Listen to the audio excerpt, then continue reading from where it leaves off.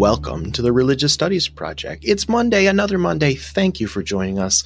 I'm Dave McConaughey, and she is... Bree Fallon. It's lovely to talk to you again, Dave. How are you going? I am going quite well. We are enjoying the crisp fall weather here. Out my window across the street is a beautiful red maple, and I can just enjoy it while I'm grading papers and Zooming with the students and trying to do all the new elements of academic life under COVID-19 restrictions. That's we're all dealing with continuously. That sounds much more pleasant than the hot weather that we're experiencing here in Australia. Yesterday, it was 35 degrees Celsius. I'm not sure what that is in Fahrenheit, but it is hot for October. It is very hot. Even though this episode is appearing a little bit later, I do expect sympathy for how hot it has been in October. Yeah. And, normally talking about the weather might seem incidental or casual to us, but actually it's very germane to today's conversation, isn't it? Yes, this was all part of a secret plan to subtly introduce this week's episode, because this week we have the RSP's Candace Mixon, and she spoke to Dr. Gretel Van Wieren on climate changes, new approaches to environmental and agricultural ethics. Take it away. All right, listeners, I am here today with Dr. Gretel Van Wieren. She is an accomplished scholar, and she's currently at Michigan State University in the Department of Religious Studies, working within the fields of environmental ethics, religion and nature, agricultural and food ethics, as well as religion and nonprofit organizations. She's the author of a few books, including Restored to Earth, Christianity, Environmental Ethics, and Ecological Restoration in 2013, as well as Food, Farming, and Religion, Emerging Ethical Perspectives, and that's her 2018 publication. And her most recent publication in terms of books is Listening at Lookout Creek, Nature and Spiritual Practice, and that was out in 2019 from Oregon State University Press.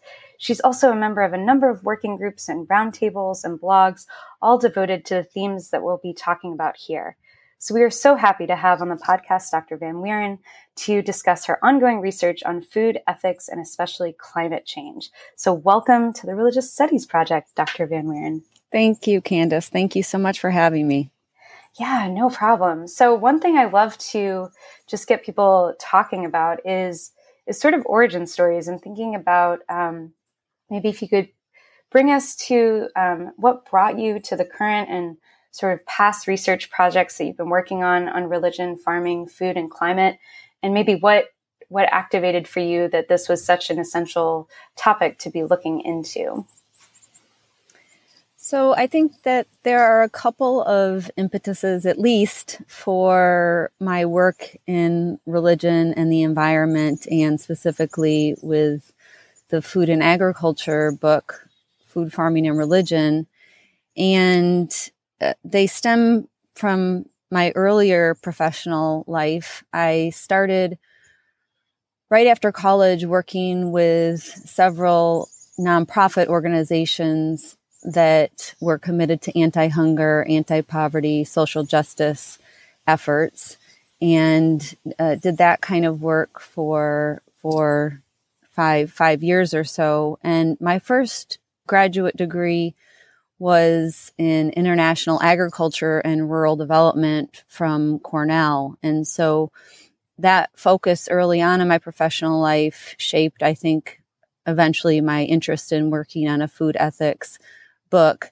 And then also prior to going back for my PhD in religious ethics, I worked in upstate rural New York as a parish pastor, where most of my parishioners were either dairy farmers or came from generations of dairy farmers or were some way associated with farming in upstate New York.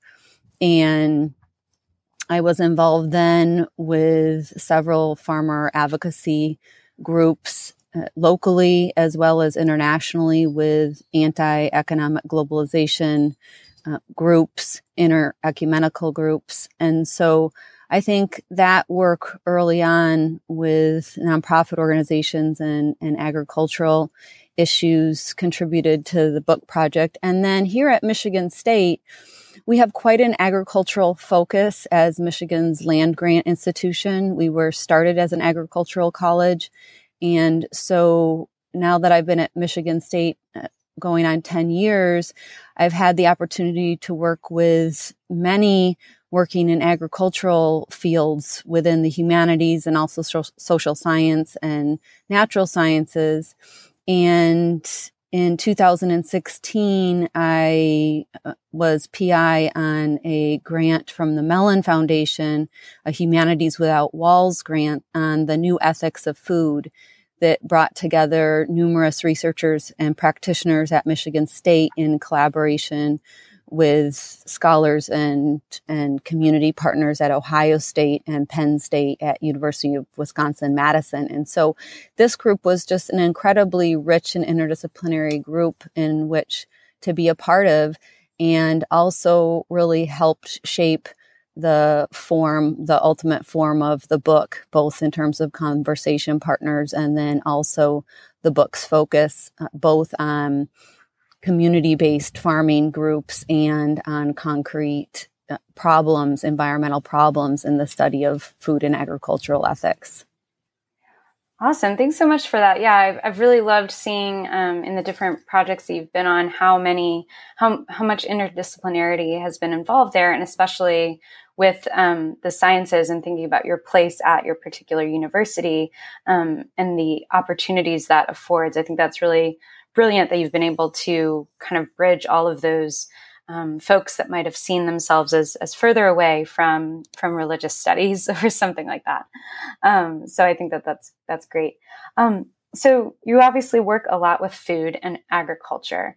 And so shifting a bit more to the religious studies side of things, I mean, what is it about food that's so either integral or it's sometimes touchy to deal with in this discussion of thinking about religious groups' response to crises such as climate change?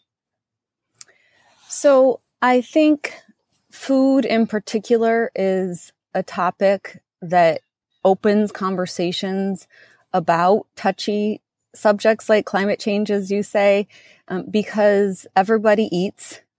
And everybody not only needs to eat, but oftentimes religious groups eat in a way that builds community, but also religious groups eat in a way that excludes community. And so it's a topic that I think is ripe for not only opening questions about community in terms of religious interpretations of that, but also in terms of thinking spiritually about food and what that means, what it has meant historically and presently.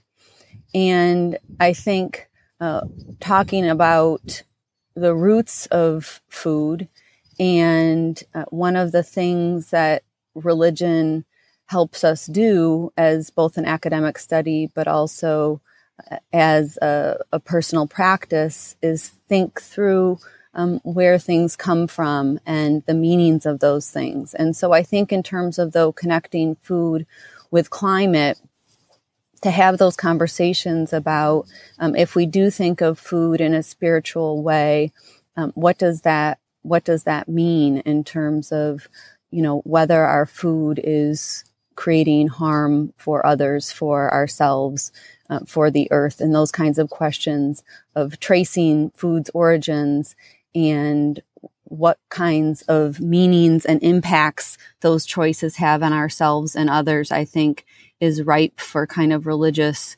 conversation and discussion, and can often open those questions in ways that we might not otherwise have them. Early on, when I was working on this book, I was invited to teach a class at a seminary on the western side of the state, Western Theological Seminary, which is a Reformed Church in America seminary, which tends to be more conservative politically and socially. And that food class really allowed, I think, seminarians to ask questions about climate and the environment in ways they wouldn't have otherwise. And so that was in 2014. So that was when I was first beginning working on the book project. And it really opened my eyes to, I think I was initially thinking about starting the book around concrete environmental problems and not focusing as much on community-based groups.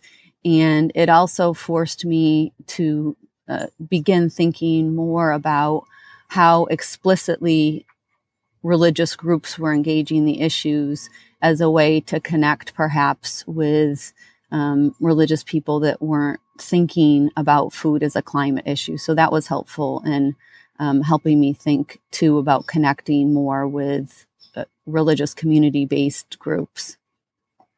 Yeah, I mean, so you mentioned that thinking more about, concrete environmental problems. So again, thinking about the specific example of climate change and the way that many agricultural methods have accelerated this, and you've researched that and you've gone over that in many of your works and publications. So I wonder if you have some more examples for us of, besides this, Western seminary that you mentioned, of how some religious groups that you've studied are dealing with the current time in terms of relating to climate change, or perhaps thinking of this as a particular era, or sort of, an era that needs to be either addressed or kind of, dealt with. Most of the community-based farms that I studied always had climate in the back of their minds, even if they wouldn't use that term specifically. And so whether it meant farming in low water use kinds of ways, either because the climate change demanded it because of water use issues, such as at Abundant Table Farm in Thousand Oaks, California, because of the water and water issues particular to the Pacific Northwest, but also in terms of explicitly thinking about, say, carbon footprint when it comes to animal agriculture or other kinds of climate-related things. And so I think all of the groups had that in the back of their mind because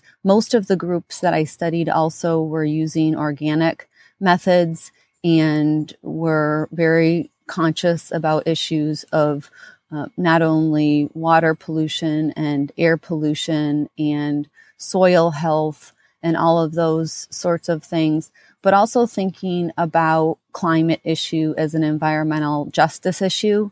So oftentimes the farms had links and connections with community groups or explicitly mentor training programs in urban agriculture for raising up a next generation of climate-friendly farmers. One example I can think of, there are many examples in the book, but one example in particular was Coastal Roots Farm in Encinitas, California, which is a farm spinoff of the Jewish environmental organization Hazon. And the year that I visited there, they were preparing the farm for the Shemitah year, which is the year in the Hebrew Bible in Leviticus, where the early Israelites were said to have let the land go fallow for restorative and liberation purposes. And they were preparing the farm to literally go fallow for the year and to plant it with cover crops that were restorative. And they built a beautiful labyrinth. But in terms of connecting with climate, that idea that not only for coastal roots, the kind of connection between Sabbath and rest and the need to give the land a rest, both for spiritual and ecological kind of purposes, and the way in which with climate change now, even thinking more broadly about the idea of giving certain things a rest so that the earth systems can replenish themselves, I think is just one example of the way in which a farm was using ancient spiritual wisdom and reapplying and reinterpreting it in terms of the circumstance we find ourselves with climate change. Thanks for that. Thanks for that nice example and sort of that specific story related to, renewing some sort of ancient practices in the current time. Something else I wanted to ask about, though. So we've talked a little bit about thinking through farming and, let's say, care of the earth, like preserving water and making land sort of better and giving it rest in order for it to be more productive at other times. So I just wonder if you might be able to speak more to animal agriculture and maybe some changes that you've seen specifically related to whether topics like vegetarianism or veganism or particular attitudes around, I guess, eating animals in terms of how that's being brought to light in terms of the current climate crisis and change that we're dealing with.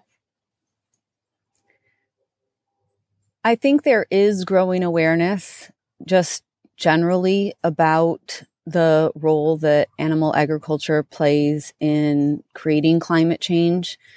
I think that has been slow to the conversation, and there are many documentaries and books that document why, especially in the United States, we're so reluctant to see animal agriculture as inherently part of the climate problem.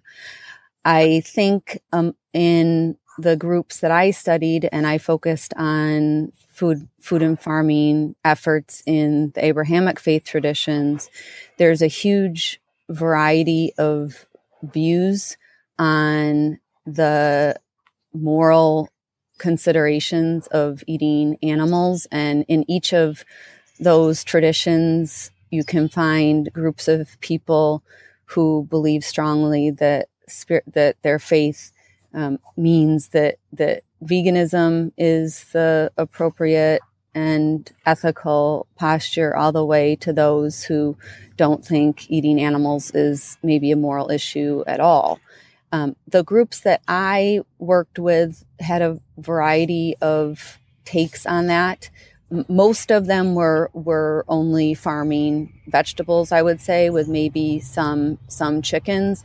And then there were those farms that were working or trying to include animal agriculture, animal husbandry on their farms in ways that were explicitly considering spiritual, moral, and ecological concerns. So one of the farms that I highlight in the book is Norwich Meadows Farm in upstate New York, which is a community-supported agriculture, and it's farmed according to certain Islamic principles.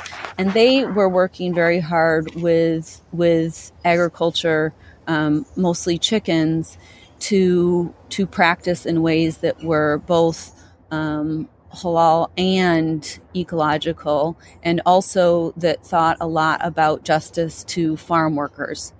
And so that's one example, at least, of animal agriculture that was attempting to farm in ways that were both sustainable and ecological and spiritual. Now, granted, these farms that I looked at that included agriculture farmed on a very small scale. So those are different kinds of questions than, say, if we're talking about the mass production of very, very large concentrations of animal agriculture, which I think is a different kind of question in terms of how religious groups are engaging with public policy advocacy around asking ethical questions of very large scale animal agriculture. And I think you can also find that advocacy work around larger global public policy questions in many of the religious traditions that I studied. But I mostly was focusing on the smaller scale practices of agriculture and how spiritually oriented farms were making sense of those issues if they kept animals. Yeah, thank you. Yeah, so much for that. This is a topic that's very interesting to me personally, but I'll keep going a little bit. I was thinking through some of the questioning that you're offering about sort of seeing animal consumption as, going back to that community aspect of certain festivals that are based on particular eatings of animal products or particular farming practices. And I'm just thinking generally about, religious reform and sort of a question of how we interpret past tradition as whether it's sacrosanct or something that can be changed. And so I think your research is kind of weaving in really well here as far as looking at some of these farms instead of perhaps just texts or something like that, that almost this is a material way of looking at different reform and ethical reform movements. And I don't know if you have anything to say about that, but that's just sort of where I'm seeing it, because often we can think of, text as leading the way, but I feel like the examination and fieldwork in particular farms is a material way of looking at those advances. Yeah, thanks for raising that. I think that was one of the things that really interested me about visiting and studying farm work in particular, which not everyone would think is a legitimate topic in religious studies, or even, to start there with small scale farms as a kind of first source for thinking through ethical questions. But I really do think that looking to the ways in which, as you said, some of these community groups are rethinking maybe traditional notions of how animals were used, either in terms of animal sacrifice or in certain ritual activities, and really rethinking not only how animals are conceived in religious traditions that used animals and sacrifice and other sorts of things, but also now how we rethink ritual itself and what counts as a kind of ritual, and what counts as a kind of low and high ritual, if you will. And I think many of the groups that are working with the land, whether it's in food and agriculture or whether it's in land restoration or whether it's in issues of property and land ownership or other types of things, I think are really thinking about this as a sacred activity in and of itself, even if it's not a sacred activity that's instituted in doctrine or text, as you say, or even historically, but thinking through what counts as a sacred practice and what makes something sacred. I think many of these groups are doing, whether they use that language or not. They're kind of reflecting back to their communities. This is a sacred, meaningful activity, or it can be, and helping think through some pretty fundamental spiritual questions in those ways too that I found really interesting. Yeah. So I have another little question that maybe follows up on that, or something I'm kind of thinking about, is that many of us who are listening, this podcast sort of gets audiences, both from professors to sometimes students as we assign these things, and then also just people that are generally interested in different aspects of religious studies. But I did have a question that might be more pedagogically oriented, in which many of the listeners might teach some of these Abrahamic, so to speak, traditions, especially as you do in your 2018 publication related to Judaism, Christianity, and Islam. And I wonder what, maybe advice would you have for us, or ways to think about integrating either food or ethics and environmental ethics, maybe in some of the ways that we think through religious traditions beyond textual approaches, or beyond sort of rigid ritual practices, or maybe what ways has that affected your teaching as well, perhaps? So pedagogically speaking, and really per the method of the book, one thing that I do in every one of my class periods, and one thing that I do no matter what subject I'm teaching, whether it's an intro to religion class or religion and the environment more explicitly, is I think a really good tool for engaging a particular tradition and connecting with food or environment is to try to find some groups and actual communities that are working on the issues as a kind of entree and intersection with a particular tradition or with a particular aspect of tradition. And so I have a colleague in Jewish studies here at Michigan State, Laura Yarez, who is perhaps going to use a chapter from the book or an essay that I wrote on coastal roots, farms, and worldviews for a section that she teaches an intro to religion on the globalization of religion in terms of the kind of wider way to think about Jewish practices. And so I think to either introduce food or the environment as an example of either modern expansion of thinking about religion, or to just introduce a kind of aspect of practice each week in a class, either by highlighting the work of a particular religious group in that tradition that's working on food or the environment to talk about and analyze. Of course, you can find many, many, many things on YouTube or whatever. But I think in terms of engaging students, probably the way I've been able to engage students the most in thinking through how environmental issues and food issues explicitly relate and are being interpreted by religious groups, for better or worse, is simply by introducing work that people are doing on the ground or what they're thinking about in practical ways. Awesome. Yeah, thanks for that. I've already, as I was prepping for speaking with you, I wondered, could I redo the whole last 3 weeks of some of my classes this semester? The answer is probably not right now, but there are certainly questions that I want to work in more going forward after engaging with some of your work.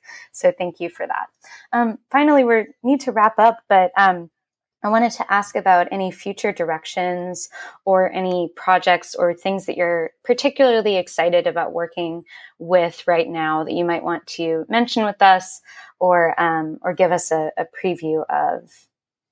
So one of the things that I'm very excited about right now that we started in the Department of Religious Studies at Michigan State that I've been putting a lot of time into is that we began a concentration in our department in nonprofit leadership several years ago as a way to both offer our majors a professional track, since many of our majors did go into nonprofit or public benefit work. And that has just been a fabulous way to both attract majors as well as give a broader kind of foothold for religious studies in the humanities at our institution.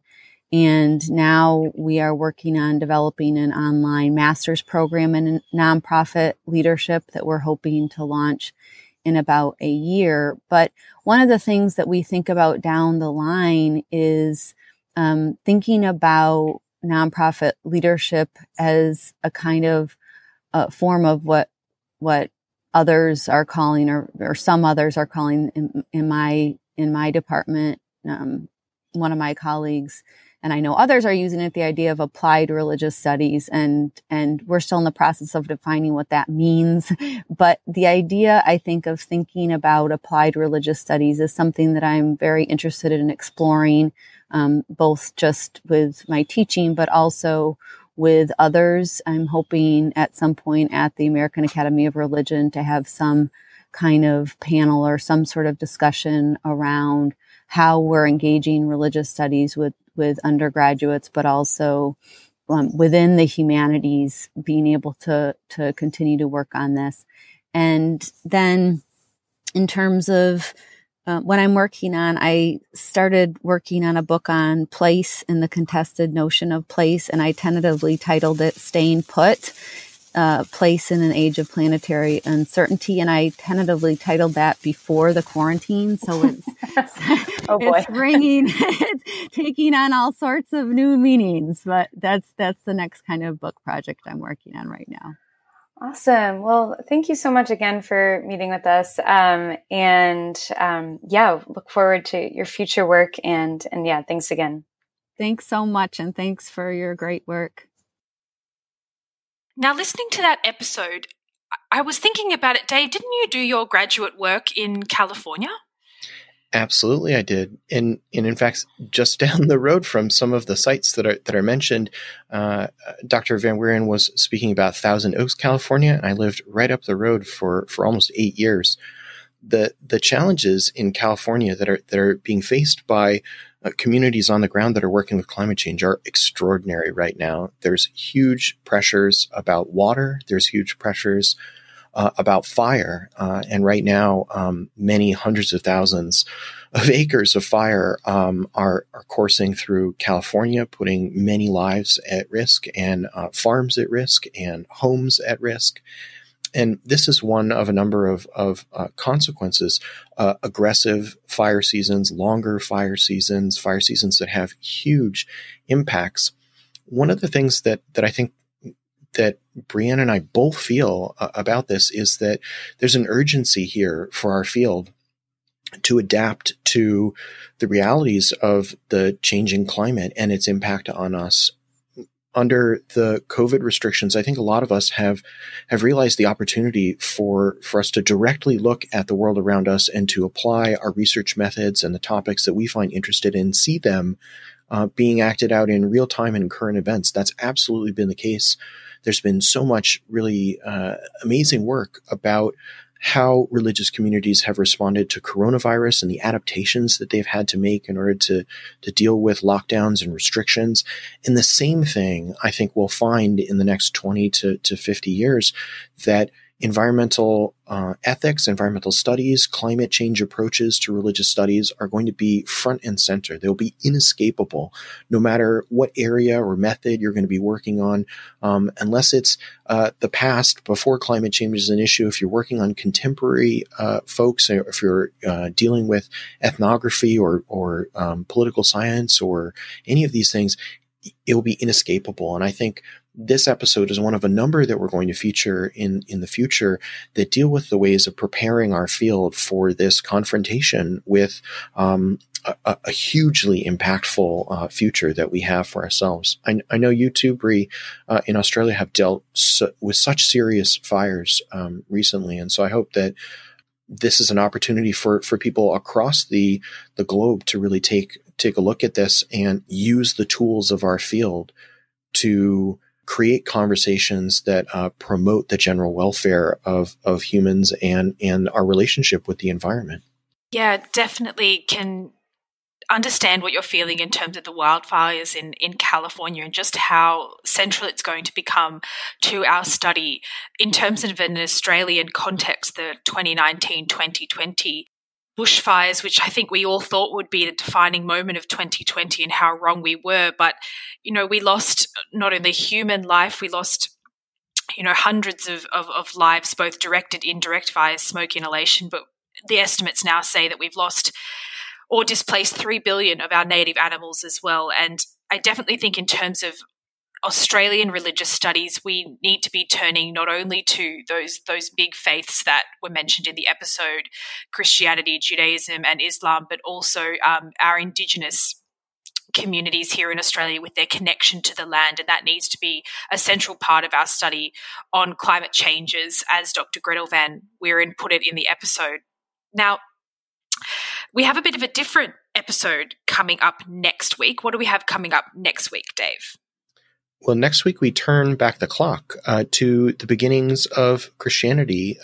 Sidney Castile has spoken with William Arnold about ancient Christian origins, a heterogeneous history. And this will be a really interesting look at the formative years of early Christianity and how they're a little bit different than we generally think about. So we're delighted to share that with you next time. And until then, all that's left to say is thanks for listening. The RSP is sponsored by the British Association for the Study of Religions, the North American Association for the Study of Religion, and the International Association for the History of Religions. The Religious Studies Project is produced by the Religious Studies Project Association, SCIO, a Scottish charitable incorporated organisation, charity number SC047750. Brought to you by founders and editors-in-chief Chris Cotter and David Robertson, and managing editor Thomas J. Coleman III. Our features are edited by Marek Sullivan and Rebecca Barrett-Fox, and our Opportunities Digest by Ella Bach. Podcast transcription by Helen Bradstock, with audio editing by Gregory Schneider and Samuel Ward. Social media managed by Ray Radford, sales and marketing by Sammy Bishop, and video editing by Jonathan Tuckett. Don't forget you can support the project by using our amazon.com.co.uk and .ca links, or donating at patreon.com/projectrs, and you can find us on Facebook, Twitter, Google+, YouTube, iTunes and other portals.